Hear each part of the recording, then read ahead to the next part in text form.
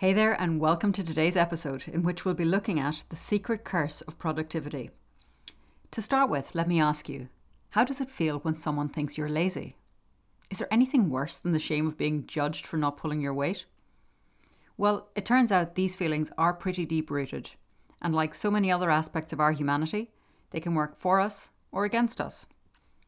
What if I also said that what we often perceive as being productive can be both false and counterproductive? And that sometimes this poorly interrogated notion of productivity is what's holding us back. Let's go back in evolutionary time. As social animals, contribution to the group is an age-old measure of our worth.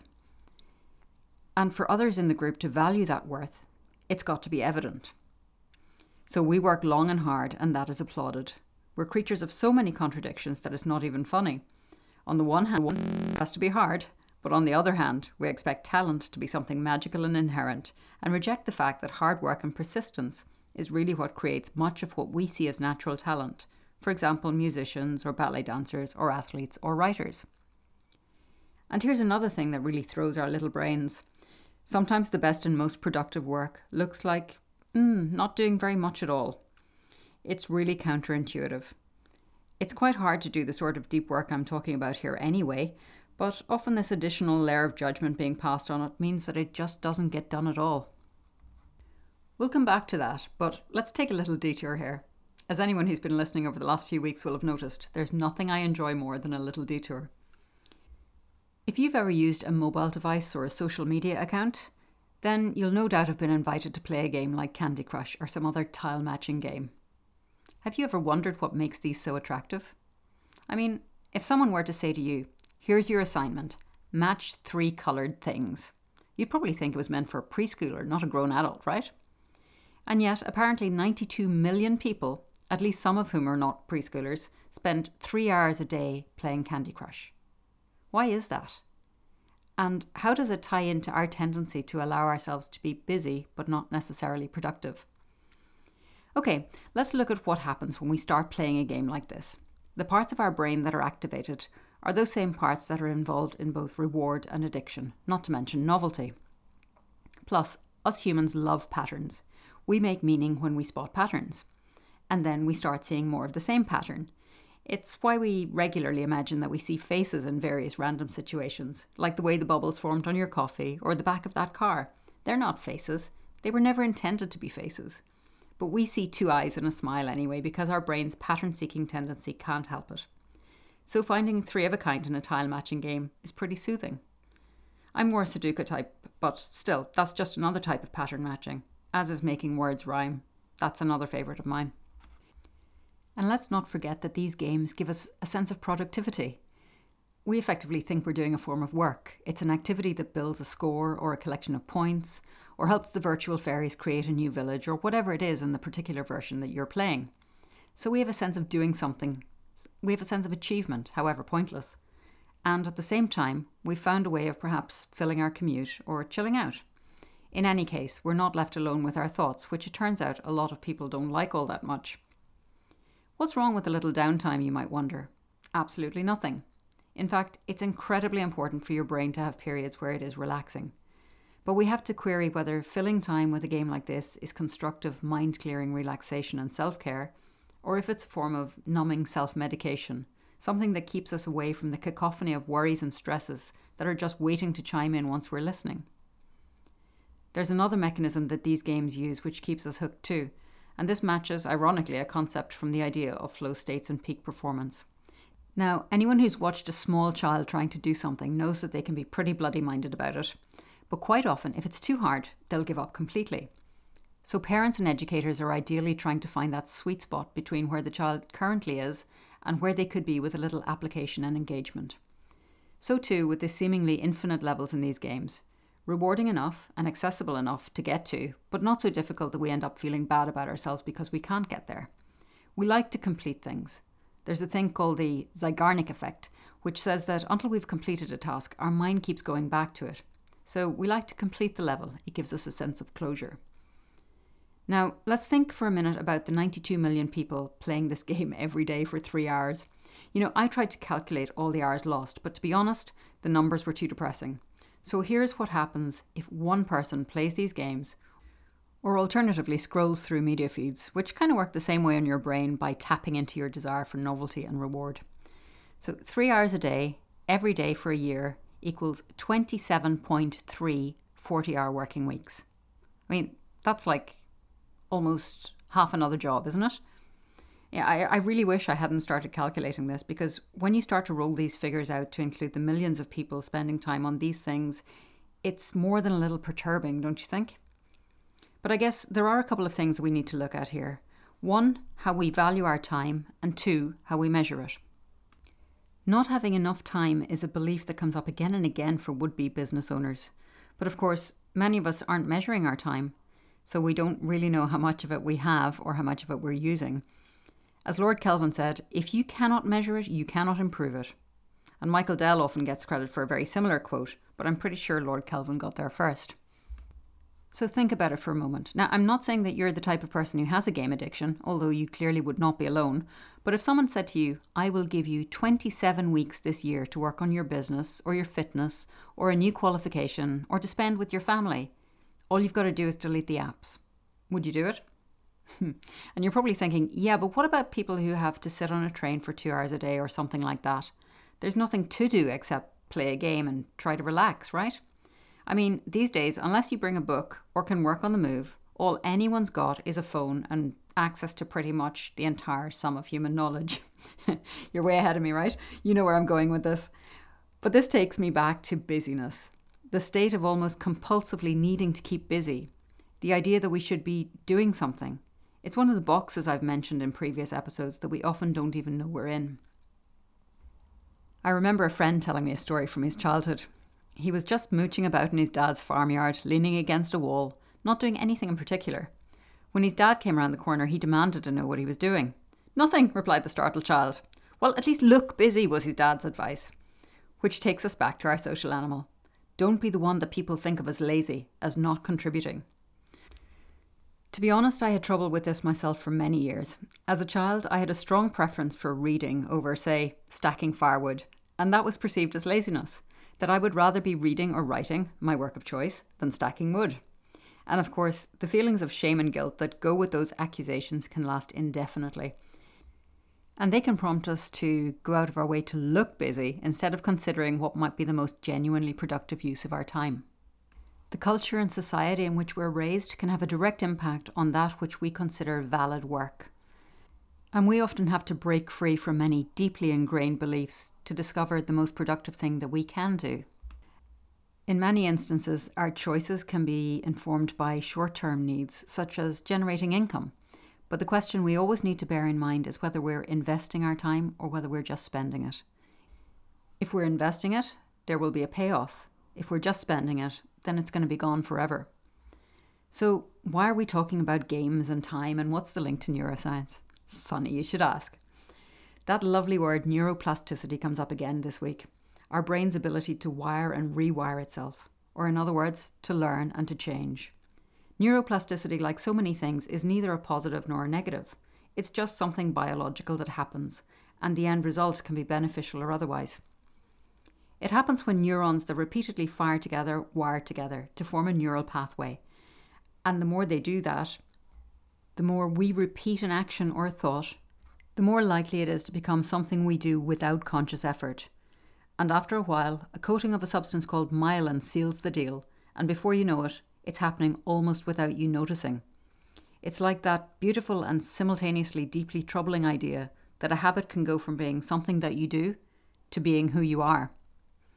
Let's go back to our friend, the tile game. So, say you've been invited by a friend to play, and you've got a break or a bus ride, and you think, why not? And before you know it, your pattern recognition has gone into overdrive, and you've spent 20 minutes quite happily filling your time.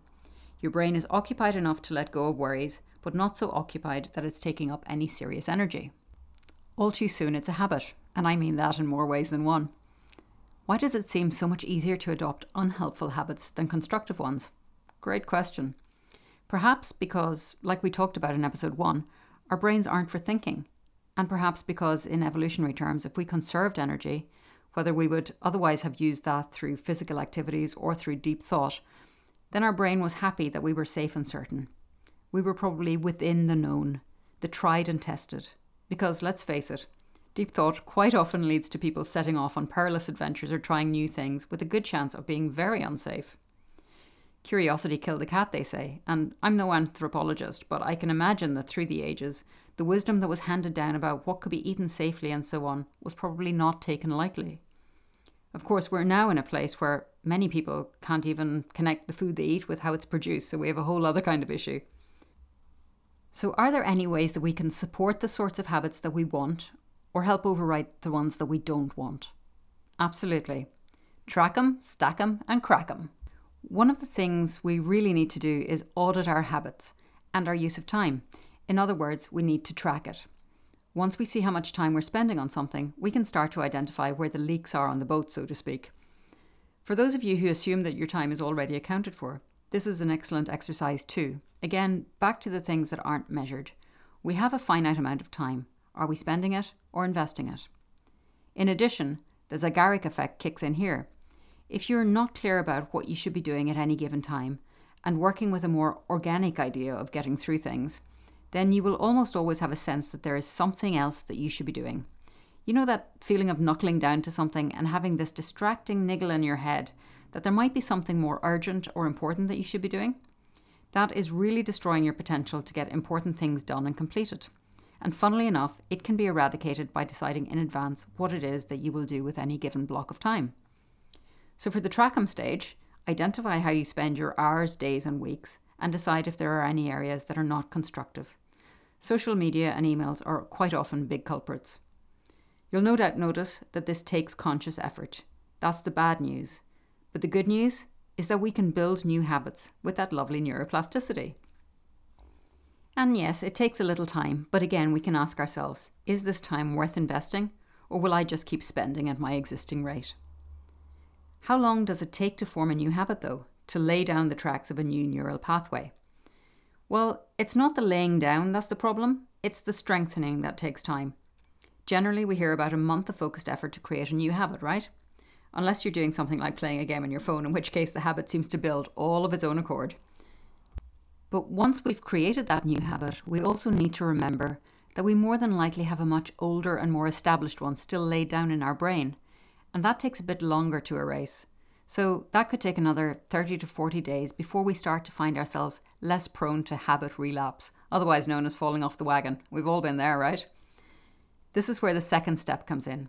Stacking habits helps us to mimic what those games do so effectively by pairing something that we want to make into a habit with something that we enjoy doing anyway. For instance, someone who's trying to make a resolution to get on a treadmill every day might pair that with watching an episode of their favourite show as they do so. Or someone trying to keep their step count at 10,000 a day might form a routine where they walk with a friend. So they get to catch up and have a rewarding social interaction while walking. Plus there's a whole buddy effect, which means we're more likely to keep doing something so we don't let someone else down. When we've taken the time to track and stack those habits, we can get back to how our habits and busyness get in the way of doing more important things that equate to time investment. And so we can then start to reassess these in terms of our overall effectiveness. And then we can finally crack them if we can get on board with the fact that they are holding us back from living the life we want to live, or being the kind of person, leader, or innovator we want to be, for example. And now we're back to the start. Those ideas about working hard, staying busy, or how the devil will make work for idle hands and so on. They're just a collection of habits and beliefs too. And that means that we can change them. Of course, it does help to know why we want to change them, because that's when we feel motivated. If you believed that working less was synonymous with being more effective, would you actually work to get to that place? Or would your concerns about whether people thought you were doing enough keep you on the hamster wheel? If you believed that being pickier about what you did with your time would give you more freedom to do things that would multiply freedom, would you do that? Or is it just too much effort to make that shift?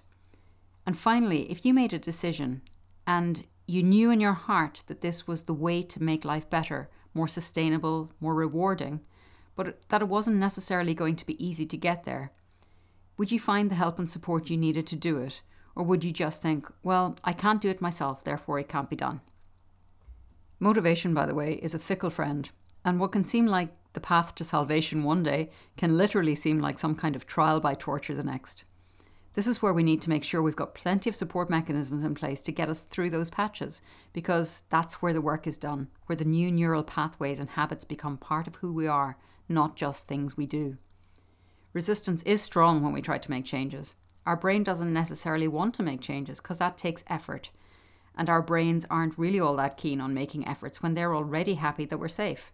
So if you've got food, your life's not under threat, and your needs are pretty much met, then your brain will probably put the brakes on if you suggest rocking the boat. And sometimes that resistance is amplified by the people around us.